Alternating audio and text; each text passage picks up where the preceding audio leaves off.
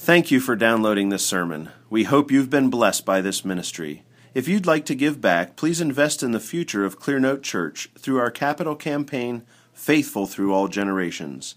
To make a donation, visit clearnotebloomington.com/give. It's a mistake that we constantly make, and it's because of our sin that we think that religion is about doing things. And that the only thing that differs in religions is which things the religion tells you to do. And this is to put the cart before the horse. Because religion, true religion, is not about doing things. It's about loving one. And the one we love is God. And God is never satisfied to have us do things. First of all, because when we do things, we don't really do them. We're always acting as if we're doing things that we're not actually doing. I had the wonderful privilege of getting a camera ticket for the first time in my life. And, they send you this thing, and you get it in the mail, and it tells you owe the city of Lombard $100. And we were up there, and I was in my car. I knew this, but the ticket was for running a red light. And I knew I hadn't run a red light. And so they allow you to go online and see what you actually did. There's a movie of you. So I went online, and I looked at what I actually did.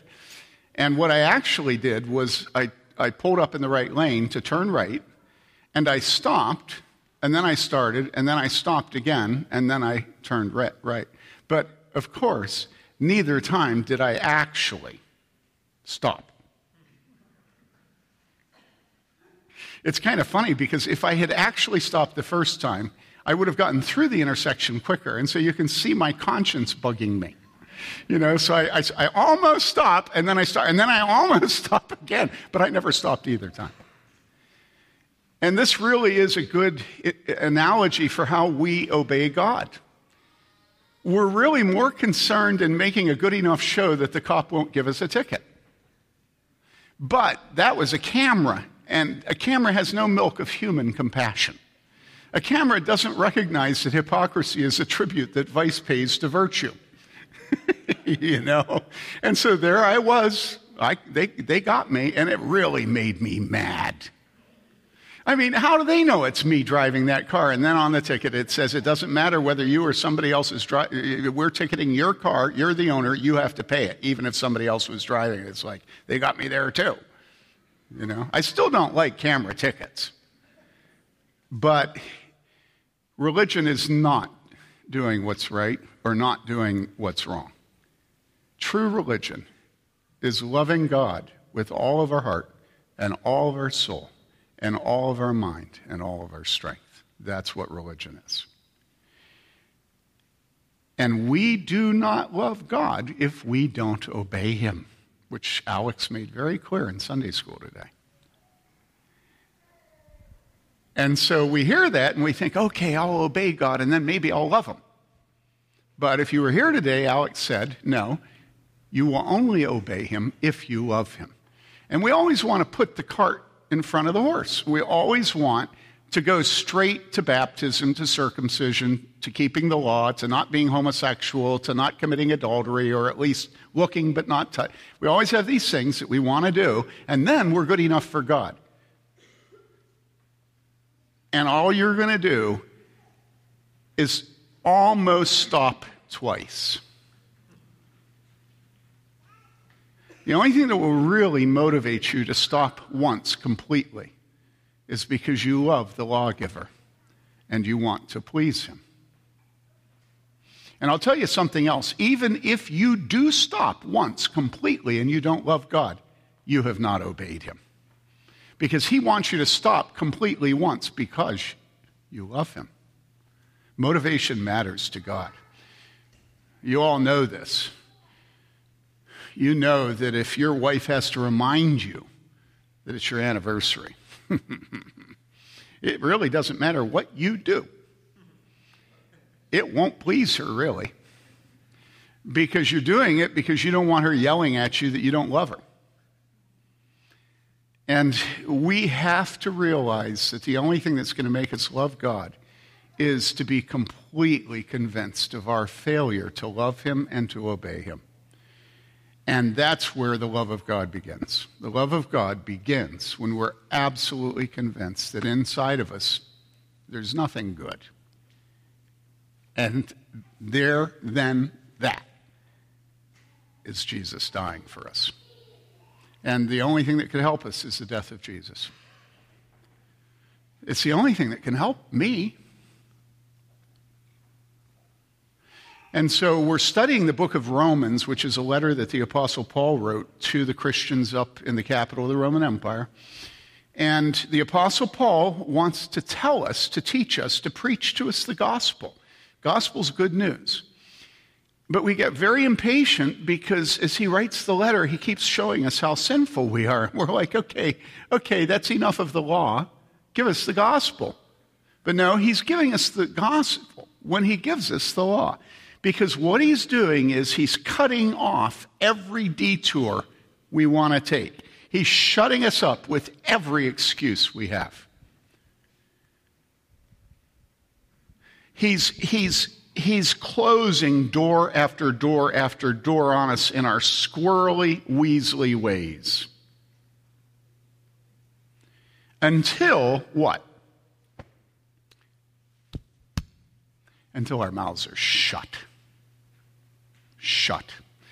I once had the experience of listening to the elders rebuke a woman. And her husband, it was evident, had never done that.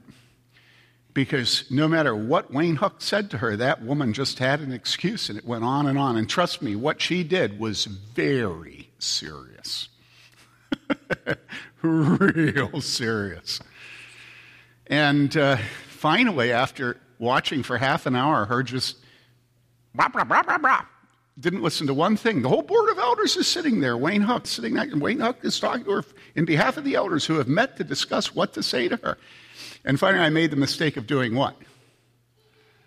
I said, let's say her name is Betty. I said, Betty, shut up. I just couldn't believe this woman's audacity with Wayne Huck sitting there rebuking her, you know? And so they left the church because Pastor Bailey had said, shut up to his wife. Well, I learned a lesson, and the lesson is that I should say, shut your mouth. Because it sounds a little different for it to be reported that Pastor Bailey told somebody to shut their mouth and shut up. Okay, the Apostle Paul is speaking to us in such a way that will get us to what? Shut our mouths. Okay? And we're picking the story up in the middle of him trying to get us to shut our mouths. Because it's not until we shut our mouths that we love Jesus. It's not until you stop making excuses for your sin that you'll love Jesus. Where you just say, okay, God, you got my number. My mouth is shut. Give me the blood of Jesus. Okay?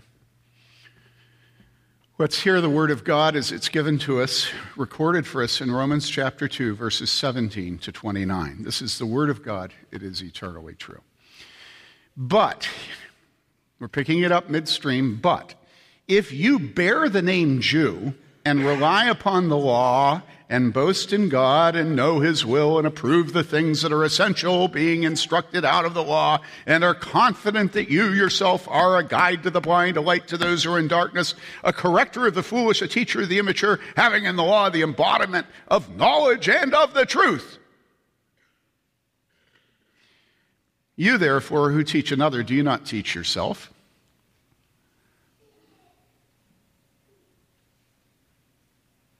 You who preach that one shall not steal, do you steal? You who say that one should not commit adultery, do you commit adultery? You who abhor idols, do you rob temples? You who boast in the law, through your breaking the law, do you dishonor God? For the name of God is blasphemed among the Gentiles because of you, just as it is written, for indeed, circumcision is of value if you practice the law. But if you're a transgressor of the law, your circumcision has become uncircumcision. So if the uncircumcised man keeps the requirements of the law, will not his uncircumcision be regarded as circumcision? And he who is physically uncircumcised, if he keeps the law, will he not judge you, who though having the letter of the law and circumcision, are a transgressor of the law? For he is not a Jew who is one outwardly, nor is circumcision that which is outward in the flesh, but he is a Jew who is one inwardly. And circumcision is that which is of the heart, by the Spirit, not by the letter. And his praise is not from men, but from God. This is the word of the Lord. Now, the divisions of Scripture into chapters and verses are not inspired. They come from men. They come from men who are students of Scripture. And sometimes they do a good job, sometimes maybe not so much, but they generally try to divide it according to the logic of the text, right? Well, if there's ever a good division of Scripture that's uninspired, it's the one between chapters 1 and chapters 2 of Romans. Now, those of you who are here each week know that you've heard me say many times that every time I cut grass, I listen to the book of Romans. I have these noise-isolating earphones because the lawnmower is loud, stick them deep in my ear canals, and I listen to Romans. And I know how much of Romans it requires to cut Doug and Heather's, how much our lawn, how much Donna's lawn. I know, right? I cut it this last summer about 10 acres a week, all right? So I spent a lot of time on the lawnmower. And so Romans is burned into me. I just listen to it over and over and over again. And I'm not saying that to brag.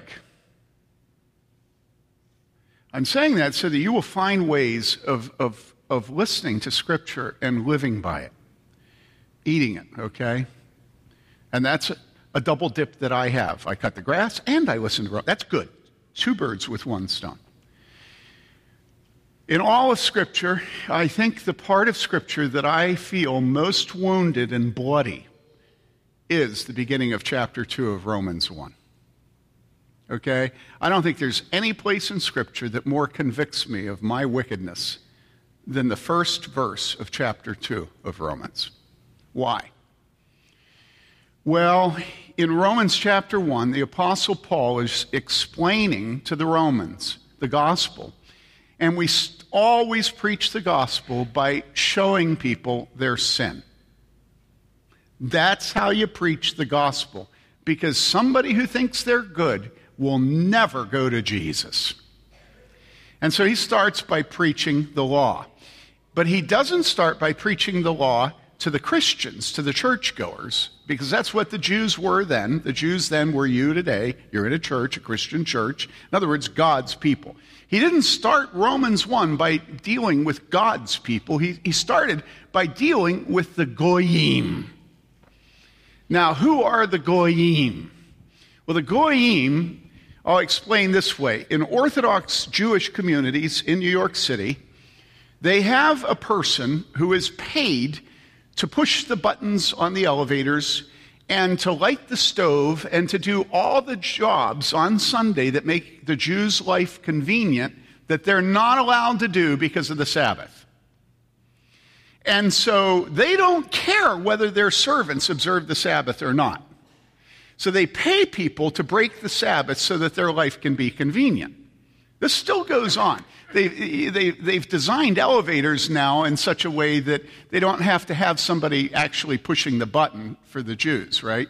Now, what do they call the person who pushes the button on the elevator and lights the stove, turns the stove on? They call him the Sabbath Goy. Goyim is plural of Goy.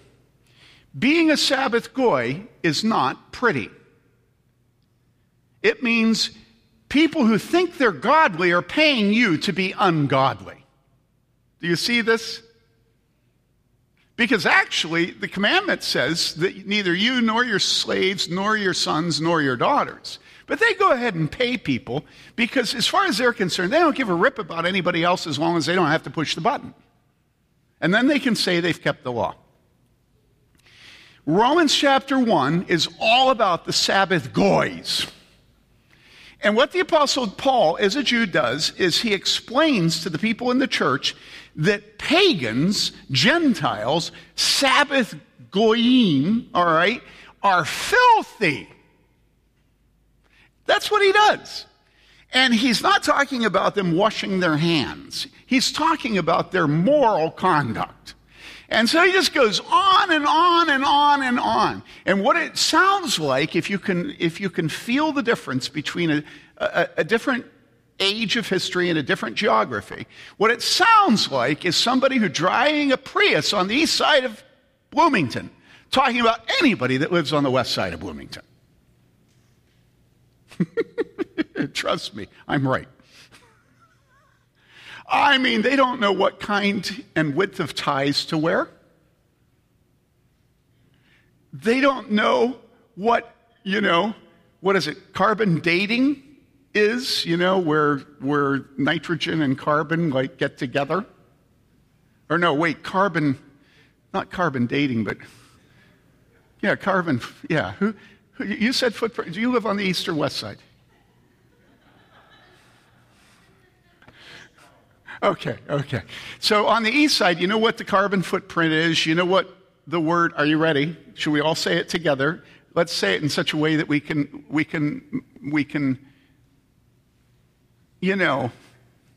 Okay, you ready? Sustainable. Okay? Can we all say it now? Sustainable. I could go on and on and on. This is the east side of Bloomington looking at the west side of Bloomington. And so the Apostle Paul, at the beginning of Romans, is on the east side of Bloomington, looking down his nose at the west side of Bloomington. He's looking down his nose at people who do crystal meth. He's looking down his nose at people who are gays and lesbians and acting on it. But that doesn't work, does it? Because there we have people on the west side of town looking down on people on the east side of town. Okay, forget the east and west side of Bloomington. Let's just talk about the people of God in the world. The first chapter of Romans is God's people looking down their nose at people who don't claim to be God's people. And now are you with me? And they have certain things that are so wicked that it makes their skin crawl, okay? Now, what are those things that are so wicked that it makes their skin crawl? Well, God's people know what those things are because when Abraham was told that this would be his land, the land of Israel, the promised land, the land of Canaan, it would be his land, he was told that it wouldn't be for 4 centuries. Why? Well, because God says in Scripture he was going to wait until the Canaanites did all these horrible things for so long that their wickedness had filled up the cup. The land would be polluted, and God would then send his people in, and they would wipe out all the Canaanites because they'd polluted the land. Now, what were those things? Those were the things in Romans 1. Principal among them were things like putting their little babies in the mouth of their God and burning their baby to death, thinking it pleased God. Child sacrifice, Planned Parenthood, okay? Their sins also were having sex with a man if you're a man, having sex with a woman if you're a woman. These were things that only the Canaanites did. God's people never dreamed of giving themselves to homosexuality. And so the Apostle Paul goes through all the things that the dirty Gentiles did, right? And he lists them and lists them and lists them and lists them and lists them. And then the apex of it, the very top, the thing that caused all the Jews, all God's people to just go, ah, was at the very end, he says, even their women have sex with other women instead of their men. And the men do the same thing. And now we're at the end of Romans chapter 1. And what happens there is that all God's people are like, yes, yes, yes, you bet. All these disgusting people that chew tobacco and use opioids and don't live a sustainable life and hunt and have guns. Now, you realize what I'm doing here. I'm dancing a little bit because I want you to understand what it would be like today if a preacher got up and gave a sermon on racial reconciliation. You know? And Black Lives Matter. And Me Too. And sustainability. And we'd all be sitting here going, aren't we enlightened to be in this church with such an enlightened pastor who just strokes us just where we itch? And then if I'm at Lifeway Baptist, I do it a little different because it's far on the west side. But what I'm doing is I'm saying to everybody in church, look, don't worry about it, you're okay. It's those nasty people who litter, you know, who drive big hog diesels, you know, and blow smoke on my Prius. And by the way, they do it intentionally. They have a little switch they throw. I think it's hilarious. I'll tell you about it afterwards if you want to know. It's wonderful. It's the way the west side finally gets the east side. You know, they flip the switch, and that Prius is just inundated with smoke. And so as the Apostle Paul goes on and on and on, condemning the Gentiles, all God's people are reassured that they're clean. That they have observed the law, that they know the law, they order their lives by the law, and those Gentiles are disgusting. And so he comes to the end of chapter 1, and what does he say? Well, the very beginning of chapter 2 is this. He says, therefore, you have no excuse, every one of you who passes judgment.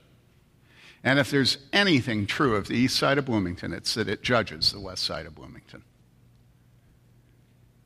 And we all know this. Ask Adam how he likes driving to the east side of Bloomington. Do you know Adam hates driving to the east side of Bloomington? I didn't know this until a couple of years ago. Tell him it's the truth. It's the truth. And so here we are, all of us, and every single one of us passes judgment against other people. You wives pass judgment against your husbands. You husbands pass judgments against women. You children pass judgments against parents. You parents pass judgments against your kids' teachers. Your teachers pass judgments against parents. Pastors pass judgments on elders. Elders do pass judgments on pastors. And we're all really good at judging, and so the Apostle Paul knows he's sucked them all in. He's given such a good description of the wickedness of the Gentiles, the Sabbath goy, that he has them in the palm of his hands, and everybody's ready to stone them. And he says, therefore, you have no excuse, every one of you who passes judgment. Why? Wait a second. I thought the whole point of listing their sins was so that I would be superior, and I'd be reassured that I am superior. That's what religion is for. And he says, therefore, you have no excuse, every one of you who passes judgment. For in that which you judge another, you condemn yourself, for you who judge practice the same things. And he's not saying that to the Gentiles. He's not saying that to the Poles. He's saying that to the Germans. Okay? Do you all understand this? And all of a sudden, everybody is quiet. The Apostle Paul was successful. He got us to shut our mouths. Just shut your mouth. Stop judging. You who judge do the same things. Okay? Now, how do we do the same things? How do we do the same things? Well, he goes on, and we're picking it up in the middle. But what he does is he says, you can look down your nose at, at crackheads, crystal meth. You can look down your noses at lesbians. You can do whatever you want. But he says there's something that's even worse than child sacrifice and sodomy. And what is that thing? The Apostle Paul is not de-escalating as he goes into Romans 2. Do you remember I told you that it is the most intensely condemning thing in Scripture when I listen to it of myself? He's not de-escalating, he's escalating. But how is he escalating? Well, because he moves to sin that is so awful that it makes sodomy look like it's nothing. What is that sin? That sin is hypocrisy. Hypocrisy makes sodomy look like righteousness. Hypocrisy is the greatest evil, because hypocrisy takes the name of the Lord our God in vain. Hypocrisy uses God's name and God's sacraments and God's word and God's worship to cover sin.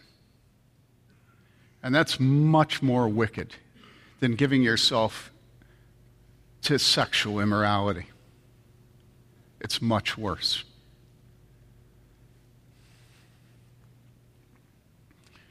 Everybody has always agreed that the crass sins of the west side of Bloomington are not nearly as wicked as the hypocrisy of religious people. Okay? Martin Luther, at the time of the Reformation, says this. He says, "So we have admonished them to exhort the people diligently and frequently." So he's saying pastors need to exhort the people diligently, intensely, and frequently to repent and grieve over their sins and to fear the judgment of God. So he's talking about Christians, and he says pastors are to preach to Christians to fear God and to grieve and to mourn over their sins. This is Luther. This isn't Calvin. All right? And then he says this, nor are they, pastors, nor are they to neglect the greatest and most important element of repentance. In other words, when they preach repentance, there's something very important that they should say. For both John and Christ condemned the Pharisees more severely for their hypocritical holiness than for ordinary sins.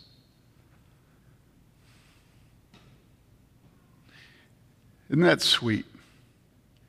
Jesus was intensely loving to hoes, to druggies. And Jesus had absolutely no patience for Presbyterian ministers. None. None. Baptist ministers, he had no patience. Okay? None. Luther ends this exhortation by saying the preachers are to condemn the gross sins of the common man.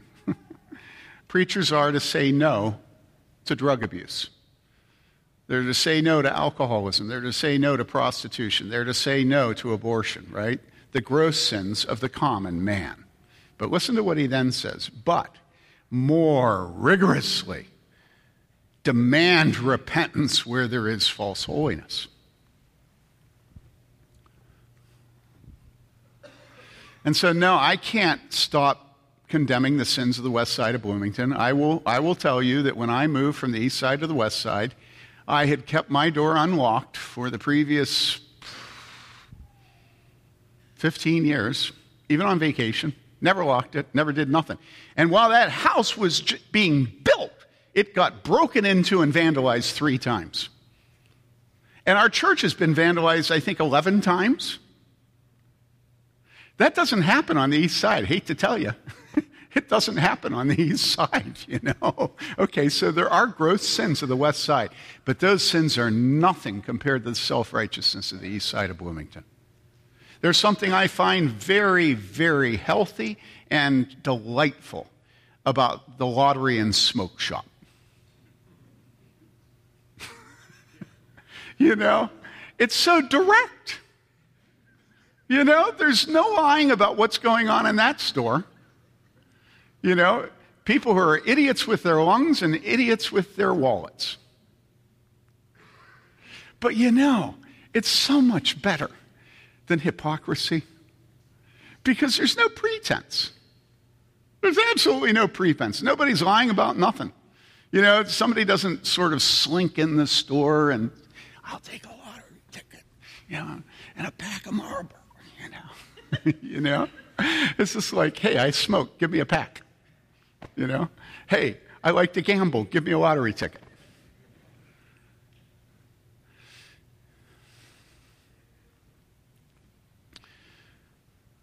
Every one of you who passes judgment, you have no excuse. You judge another and you condemn yourself. You who practice the same things. 4, verse 17, if you bear the name Jew. Now, what does this mean? If you bear the name Jew, what does it mean to bear the name Jew?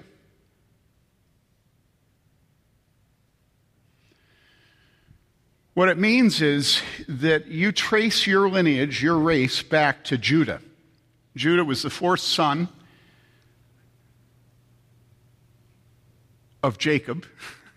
Sorry, I always get Isaac and Jacob mixed up. And as the Jews went through captivity, they were sent out of their land.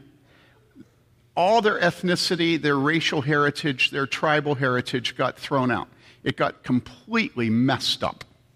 Completely messed up.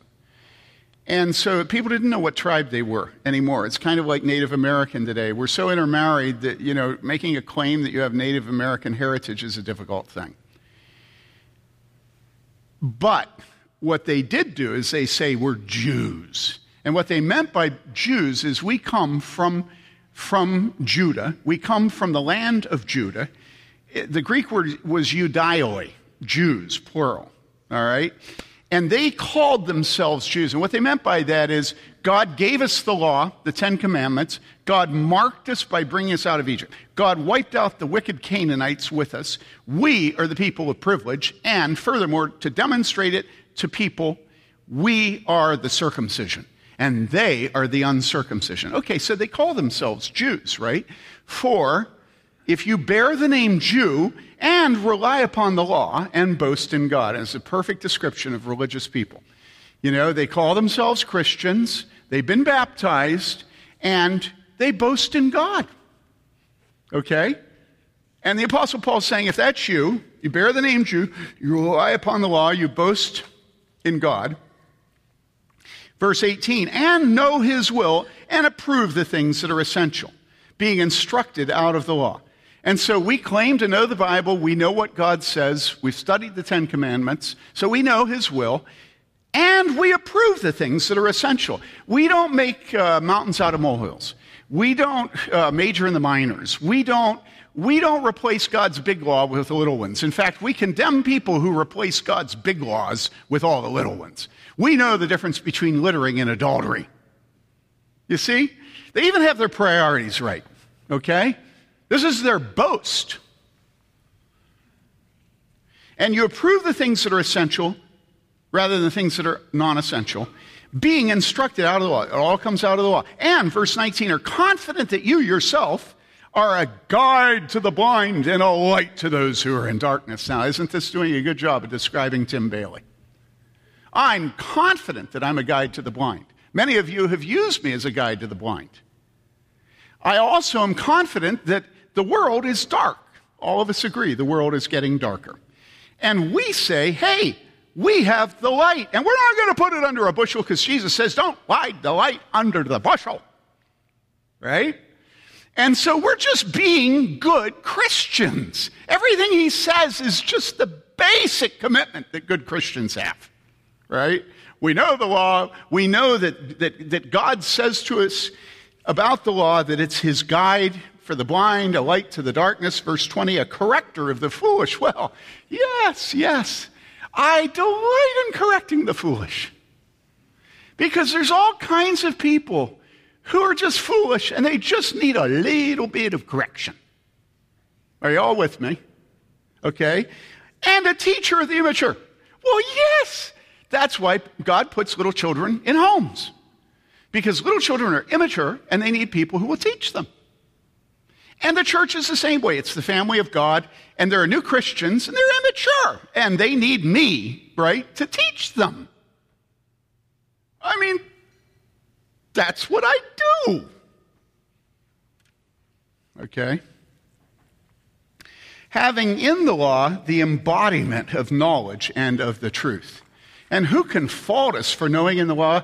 It is the very living manifestation of truth. And didn't Jesus say in John 8:31 and 32, if you continue in my word, then you are truly disciples of mine, and you will know the truth, and the truth will make you free. I mean, who can object to any of this?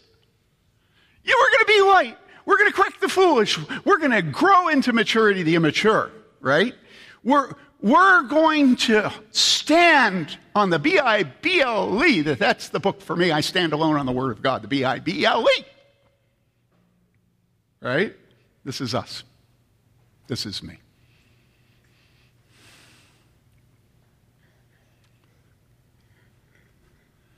You see how he sucks us in? He's not interested in talking to people who aren't here. That's what most churches today, all they talk about are the people out there and how much better we are than they are. What in the world is going on when we think that the people here just need to be reassured how good they are? I mean, honestly.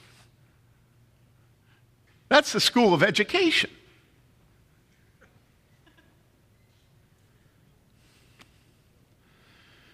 Verse 21, you. And we're all like, by now we know when he says you, it probably is not going to be good news. Sure enough, he says you, therefore. Well, you add therefore to you. You know it ain't going to be good news, right? You, therefore, who teach another. Well, that's me.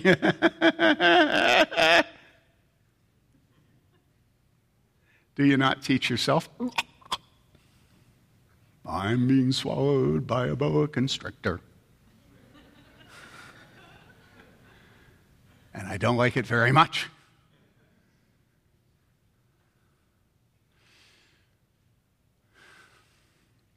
You, therefore, who teach another, do you not teach yourself? You who preach that one shall not steal, do you steal? What do I say? No, I don't steal.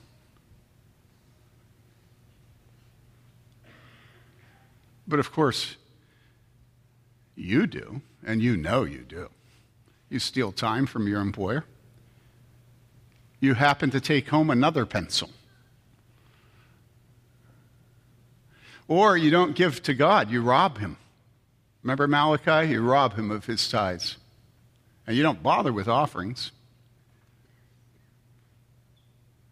Listen, you steal, and so does every preacher. There's not one preacher who does not steal. You know, men that talk about plagiarism and that a man shouldn't be in the ministry if he plagiarizes. You know, when I first started preaching, I used to tell people, I don't have any original thoughts. Everything I say, I've read somewhere or heard somebody say. Nothing is original. Okay? Pastors steal all the time when they preach.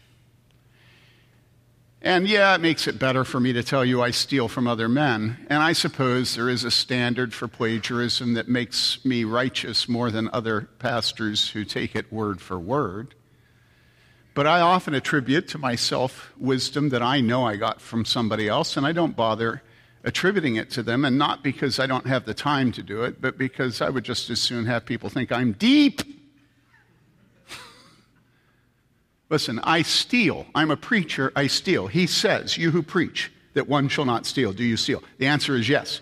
Now, this one gets a little easier for all of us. You who say that one should not commit adultery, do you commit adultery?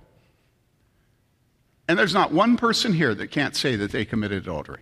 Not one. Not a single person. And you say, oh, no. No. Are you telling me that you're... I say, no. But look, you women, you look down your noses at the fact that your husbands are tempted to look at strange flesh, right? Oh, nothing makes you angrier than that. And then what do? Well, you read Amish romance novels. And what is that but adultery? You read and fantasize about some dude that wants to talk to his wife.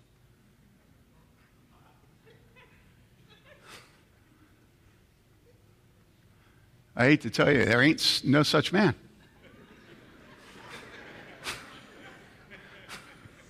The pictures of pornography are lies, and the descriptions of men in Amish romance novels are lies. There is no such woman, there is no such man. It's a fantasy, and that's adultery. Okay? You who abhor idols, do you rob temples? We look down our nose at the Roman Catholics for having, a little picture of Mary or a statue in their front yard, right? And we rob temples. And you say, well, how do I rob temples? Well, there's an infinite number of ways, and you can go into all the commentaries and see how this Calvin thinks this, and this person thinks this, and this person thinks. But listen, the way we rob temples is that we refuse to give God the honor that he's deserved. Or we use other people's paganism as means for us to profit. So we're Christians, and we hire Sabbath goyim. We won't let our child grow up to play NFL because it's on Sunday, but we watch it. We rob temples. We steal from holy things. You who boast in the law, through your breaking the law, do you dishonor God? And then the killer, he says, for the name of God is blasphemed among the Gentiles because of you, just as it is written. And people, this is us. This is absolutely us. You show me a man who says that he doesn't steal, he doesn't commit adultery, he doesn't rob temples, and I show you a liar. I show you a man who has not an ounce of self-knowledge in himself, which I guess self-knowledge is in himself. This tells me to stop. Cancel. It's still going. Shut your mouth.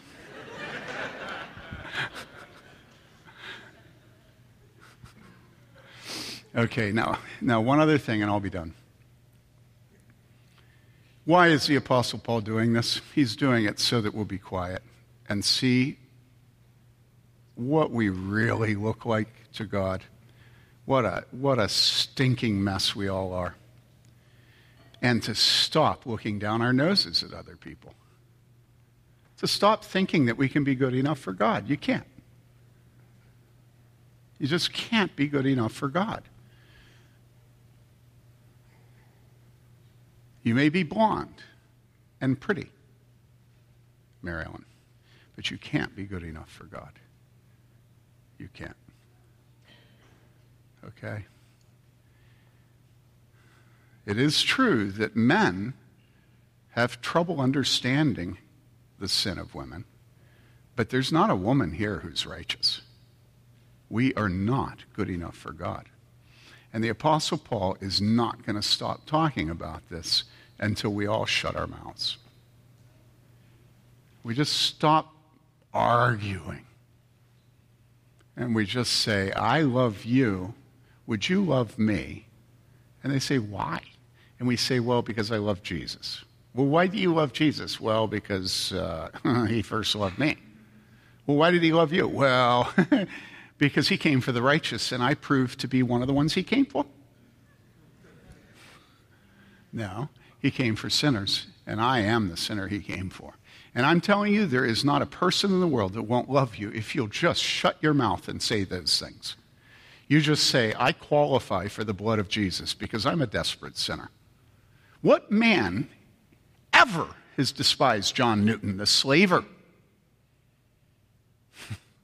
And when he came to Jesus, did John Newton talk about what a good man he was after he came to Jesus? He traded in slaves. There's never anybody who is a Christian who will not love you if you're a sinner. What they can't stand, real Christians, are Pharisees and hypocrites. Because they corrupt the church. They make it unsafe to be a sinner in church. That's actually what they do. And so we're going to keep going in Romans, and you might say, well, I've had about enough. The boa constrictor has gotten up to my neck.